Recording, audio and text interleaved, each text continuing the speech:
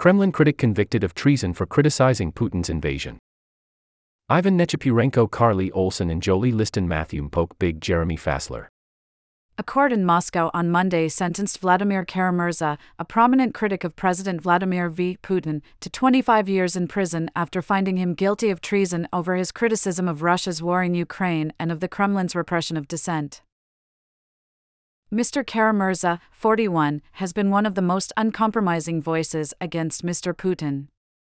Shortly after the Russian leader ordered troops to invade Ukraine in February 2022, Mr. Kara-Murza, an activist and journalist, gave a number of speeches in the United States and Europe, condemning the invasion in strong terms.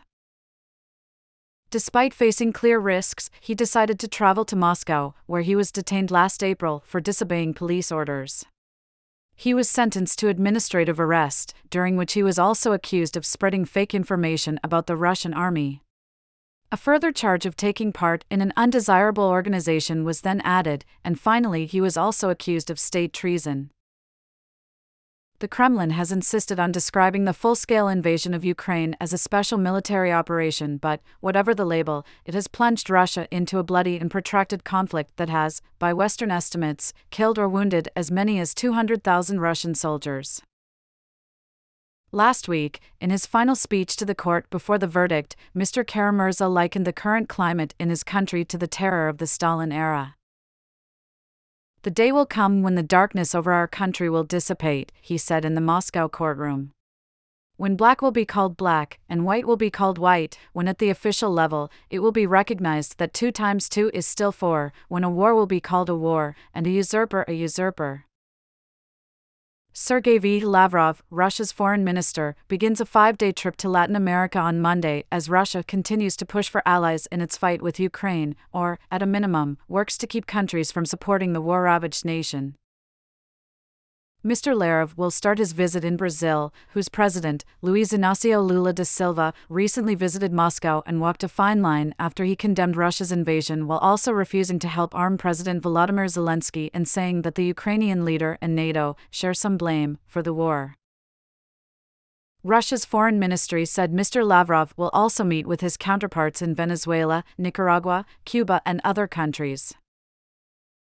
Moscow has been working to expand its influence in Latin America, including with countries that have traditionally been close to Washington. Mr. Lavrov's trip is designed to strengthen mutually beneficial cooperation, according to the Russian state news agency, TASS. Mr. Putin has been able to take advantage of ties dating to the Soviet era, local resentments against the United States, and the whims of particular leaders.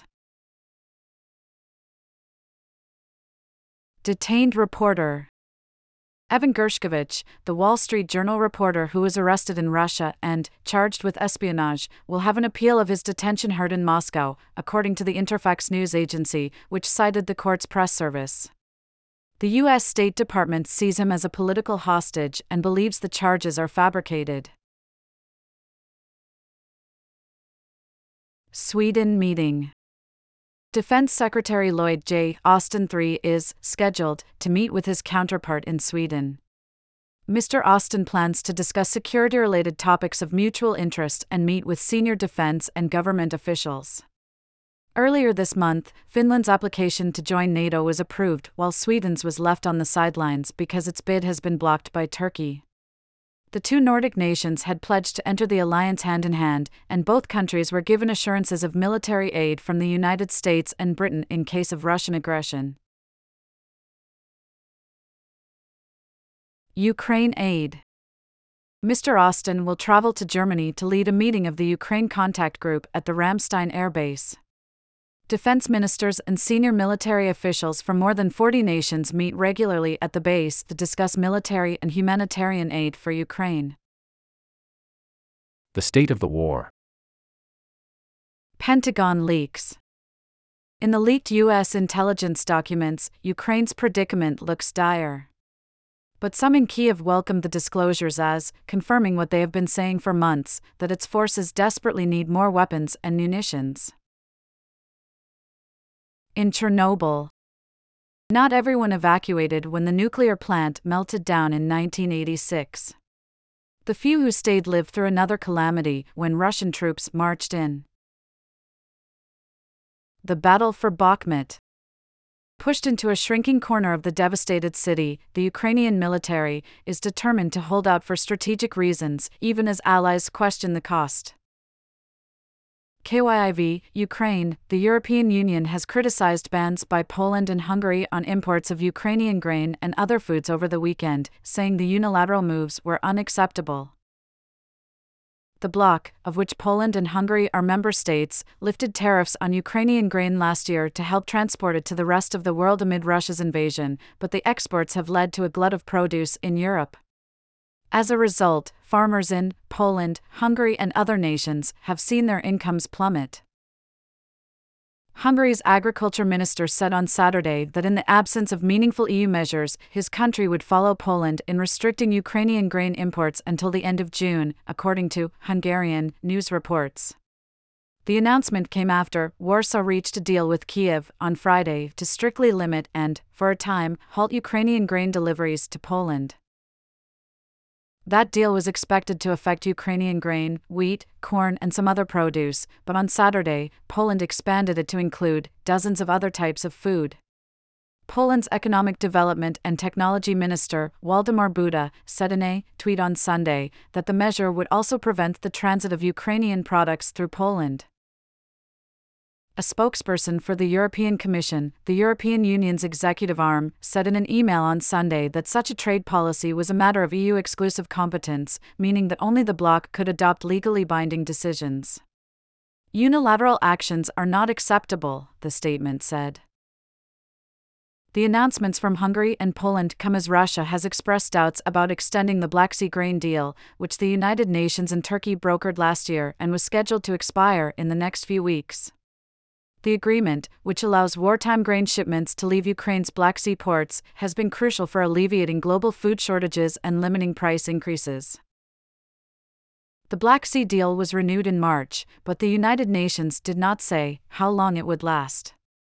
Russia, which at the time said the agreement was valid through May 18, has expressed dissatisfaction with the deal for months because of Western sanctions that have hindered its own food and fertilizer exports.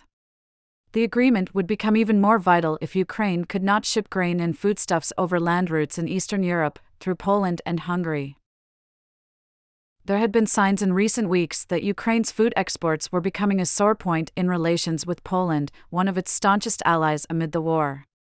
Last month, the prime ministers of Poland, Hungary, Romania, Bulgaria, and Slovakia called on the European Union to take steps to curb the influx of Ukrainian produce that had been pushing down prices and said Europe should consider reinstating tariffs. Facing a general election later this year and worried that discontent among farmers could erode support among its predominantly conservative, rural base, Poland's governing Law and Justice Party has made solving the grain issue a priority.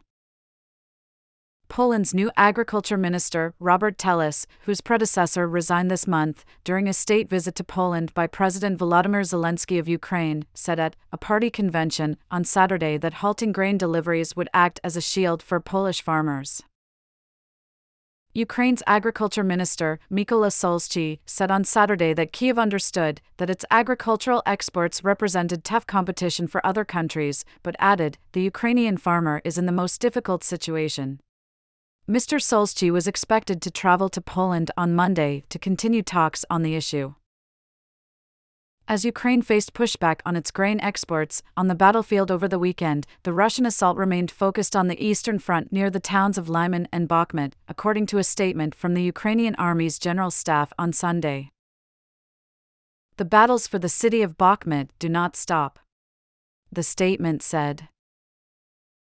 The fight for the devastated city has been grinding on for months, claiming many lives, on both sides, though the toll so far has most likely been much higher for Russia's forces. Early on Saturday, Russia's defense ministry claimed that the Wagner mercenary force had taken control of 2 areas on the northern and southern outskirts of Bakhmut. The remaining Ukrainian forces in the city, the Russian ministry said, on the Telegram messaging app, were retreating and deliberately destroying the city's infrastructure and residential buildings to slow down the advance of Russian troops. As of late last week, Ukrainian soldiers were defending a shrinking half-circle of destroyed buildings in a western neighborhood of Bakhmut, about 20 blocks wide in the 16-square-mile city. Ukraine's army is determined to hold out, even as allies have quietly questioned the rationale for sustaining significant casualties in a city that has been reduced to rubble. For both sides, Bakhmut has taken on a symbolic significance, military analysts say. Attention is also increasingly turning to the war's southern front, where Russian forces hold a belt of land along the Sea of Azov in the Zaporizhia, Kherson, and Donetsk regions. In recent weeks, Russia has been building up its troop numbers, planting landmines and erecting defensive barriers along a front line east of the Dnipro River in the expectation that Ukraine could launch a counteroffensive there. The Russian authorities have started to evacuate children from the city of Enerhodar in the Zaporizhia region to Crimea, according to a statement posted by Ukraine's state nuclear company Energodom on Telegram Sunday. The claim, which could not be independently confirmed, echoed other recent statements by Ukrainian officials about evacuations from other parts of the Russian-occupied south. Enerhodar lies next to the Zaporizhia nuclear power plant, which is in Russian hands. Russian officials have deported thousands of Ukrainian children to Russia or to Russian-held territory under the guise of evacuating them from the threat of fighting, Ukrainian officials say. The International Criminal Court last month issued an arrest warrant for President Vladimir V. Putin of Russia for war crimes, saying he bore criminal responsibility for the abduction and deportation of Ukrainian children. Russia, meanwhile, has continued shelling towns and cities behind the front line. On Friday, a Russian missile strike on a residential area in the city of Sloviansk in eastern Ukraine killed 11 people and injured 22 others. The Ukrainian authorities said on Sunday that 4 more people remained under the rubble. Earlier on Sunday, 2 teenagers were killed when a missile hit a building in the community of Snaya in the Mykolaiv region, the head of the military administration there, Vitaly Kim, said on Telegram. 2 others were killed and 2 more were injured in a strike on Sunday on the part of the Kherson region under Ukraine's control, Alexander Prokudin, the head of the region's military administration, said on Telegram. Russian attacks over the past few days have been met with particular outrage in Ukraine, given that it is Holy Week for Orthodox Christians. In addition, 130 Ukrainian prisoners of war were returned to the country in an Easter swap with Russia, Andriy Yermak, the head of Mr. Zelensky's office, said on Telegram. He did not say how many prisoners had been returned to Russia. Mr. Zelensky referred to Easter in an impassioned speech released overnight, in which he held out hope that the country could reclaim all of the territory it lost. The sun will shine in the south, the sun will shine in the east, and the sun will shine in Crimea, he said. Hundreds of Orthodox Christians lined up outside a cathedral in the Ukrainian capital, Kiev, after a service on Sunday as they waited for a priest to bless them with a spray of water as part of an Easter tradition. They carried baskets packed with candles, delicately dyed eggs, paska cake, chunks of cured pork fat known as salo, and sweet Ukrainian wine called kager. As the priest came down the line, some flinched or burst into giggles as the water caught their faces.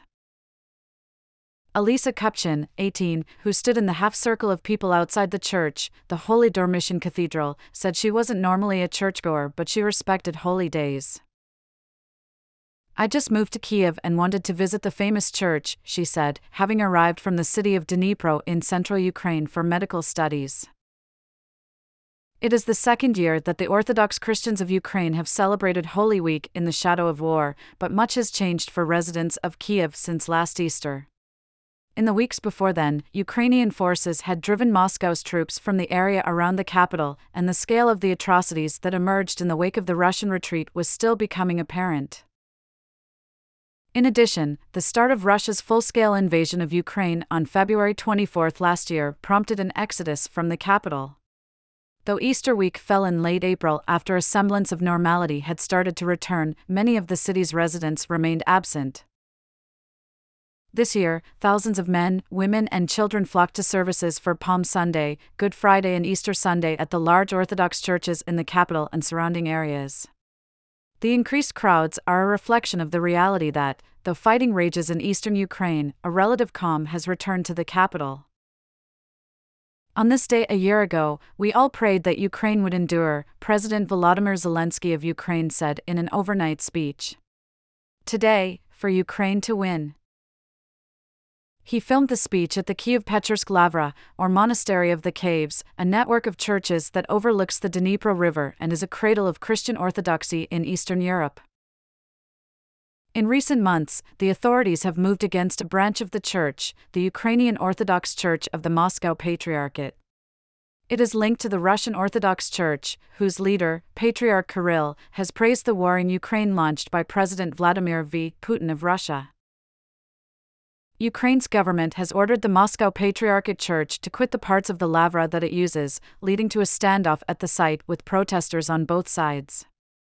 The growing primacy of Ukraine's independent Orthodox Church made Easter even more significant for some worshippers there.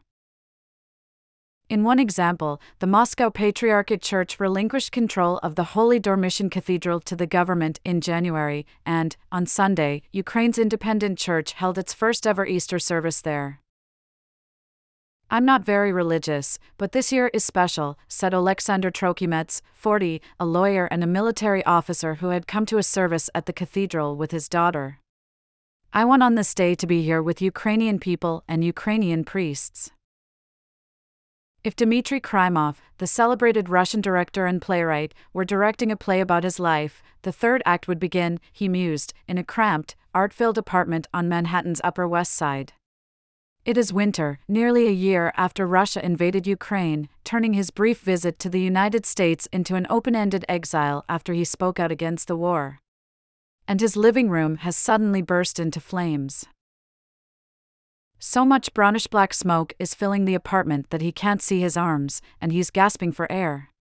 The computer containing drafts of his plays is burning. He is struggling to stamp out the flames with a blanket. Then darkness. His lungs are so badly damaged by the fire, which was apparently caused by a wire that short-circuited, that his doctors keep him in an induced coma for 9 days.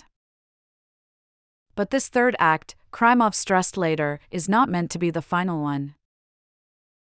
Surviving a fire, he added wryly, had been a baptism of sorts for his new life in the United States. "A fire brings you closer to a country when you burn," Krymov, 68, said recently as he recovered at a friend's apartment and reflected on his self-imposed displacement, which he sees as a banishment of sorts, but also as a rebirth. "My life as a play needs to end with something, and I hope that we're not at the end," he added.